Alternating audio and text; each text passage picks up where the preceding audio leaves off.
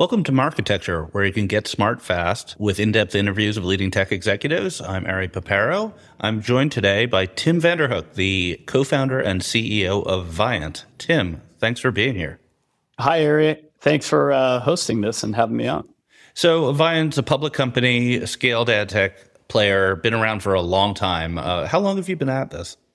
We started in August of 99, so we've been at this for quite some time. I think I can tell the whole history of ad tech. Yeah, right. And you found it with your brother, right? So it's a team sport here. That's right. Two brothers, actually. But oh, did you? Chris and I run it day to day, and Russ still works here too. But yeah, certainly there was three of us. I didn't realize that. It must be some really boring conversation at the Thanksgiving dinner table. We don't talk to each other at Thanksgiving since we work together. Yeah. Is your mom like, no ad tech at the dinner table? No, none. So I want to get into Viant because probably a lot of people aren't that familiar with what you actually do. You have the best ticker symbol, DSP. Is your ticker symbol. Are you a DSP? Like, should we put you in that category right next to Trade Desk, MediaMath, Beeswax, et cetera? Yeah, our primary product is Adelphic, the demand-side platform we acquired in 2018, and moved that from what was a mobile DSP, primarily focused in-app and was fantastic, and expanded it to all channels.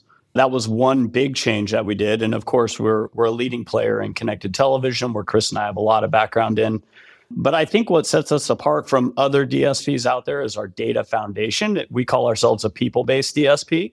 So since we acquired Adelphic, the whole goal was to get off of cookies or digital identifiers in general. And that's when we chose people-based data as the way forward. Hashed email is obviously very popular, and the Trade Desk has adopted that as their UID2 approach. We take a different approach. We have a patent on something called household identification. So we aggregate everything up to a household level. And ultimately, if you unlock that in our system, it comes down to a physical address, home address. Oh, that's interesting. So I want to talk about how the DSP goes to market. I also want to dive into this idea of the household resolution. So why don't we do that in that order? So let's talk about the DSP first. So is it primarily a self-serve DSP, or is there also managed serve? And who is the typical customer? Yeah, typical customer is a mid-market agency or client direct. We do work with holdcos, but the majority of our business is independent and mid-market agencies and client directs of that realm. But of course, we have MSAs with all the holdcos, and we work with them modestly is the way that I would characterize that. So yeah, that's the customer base. It is primarily a self-service. I would say about the vast majority, 3/4 or so, is self-service users logging in, self-directing all their activities. And really, we don't even know why they're using the DSP. Of course, we touch with them, but they have their own businesses that they're operating, hitting their own goals. So the vast majority of it is, weirdly, the pendulum has swung back the other way, where programmatic traders are hard to come by, and some customers need services to help with the trading itself. Right, because historically, before the Adelphic acquisition, would it be fair to characterize your company as more of an ad network? Yeah, absolutely. Specific Media was probably one of the world's largest ad networks up through pre-programmatic or RTB coming in. And then with the acquisition of Adelphic and continuing to build on that platform, have transitioned to fully self-service DSP just in time for the market to swing back to managed services. So mid-market, that would be competitive with like Centro and Simplify? Yeah, absolutely. We compete, and Yahoo is a big competitor to us in that space as well, too. Although, with some of the changes that they've made with dropping their SSP and refocusing their sales force, we'll see where they end up. Sure. That makes sense. It's a big market, the mid-size. I've had this conversation with folks where they ask me, isn't it just whoever has the holdcos wins? And I'm like, no, actually, it's pretty big and pretty profitable in the U.S. at least for that regional agency space.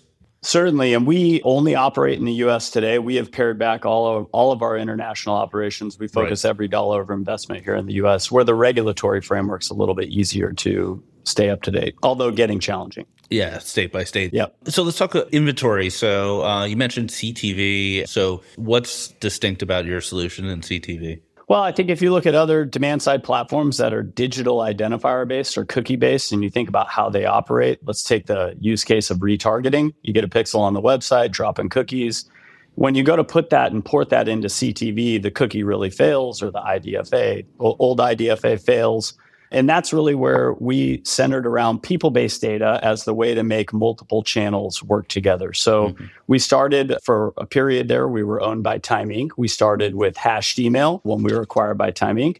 And the goal there was really simple. It's, hey, let's throw a registration window up in front of all the Time Inc. properties, and we'll make the lion's share of our money out on the open web powered by Viant's ad tech platform. What we saw was not many customers were willing to register their email for what they viewed as free web-based content.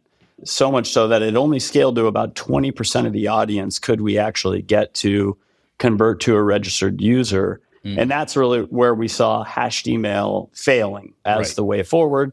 And we kind of had to go back and rethink about this problem. And that's when we centered really around the household as the best way to go forward. Thanks for listening. To hear the complete interview, subscribe at marketecture.tv.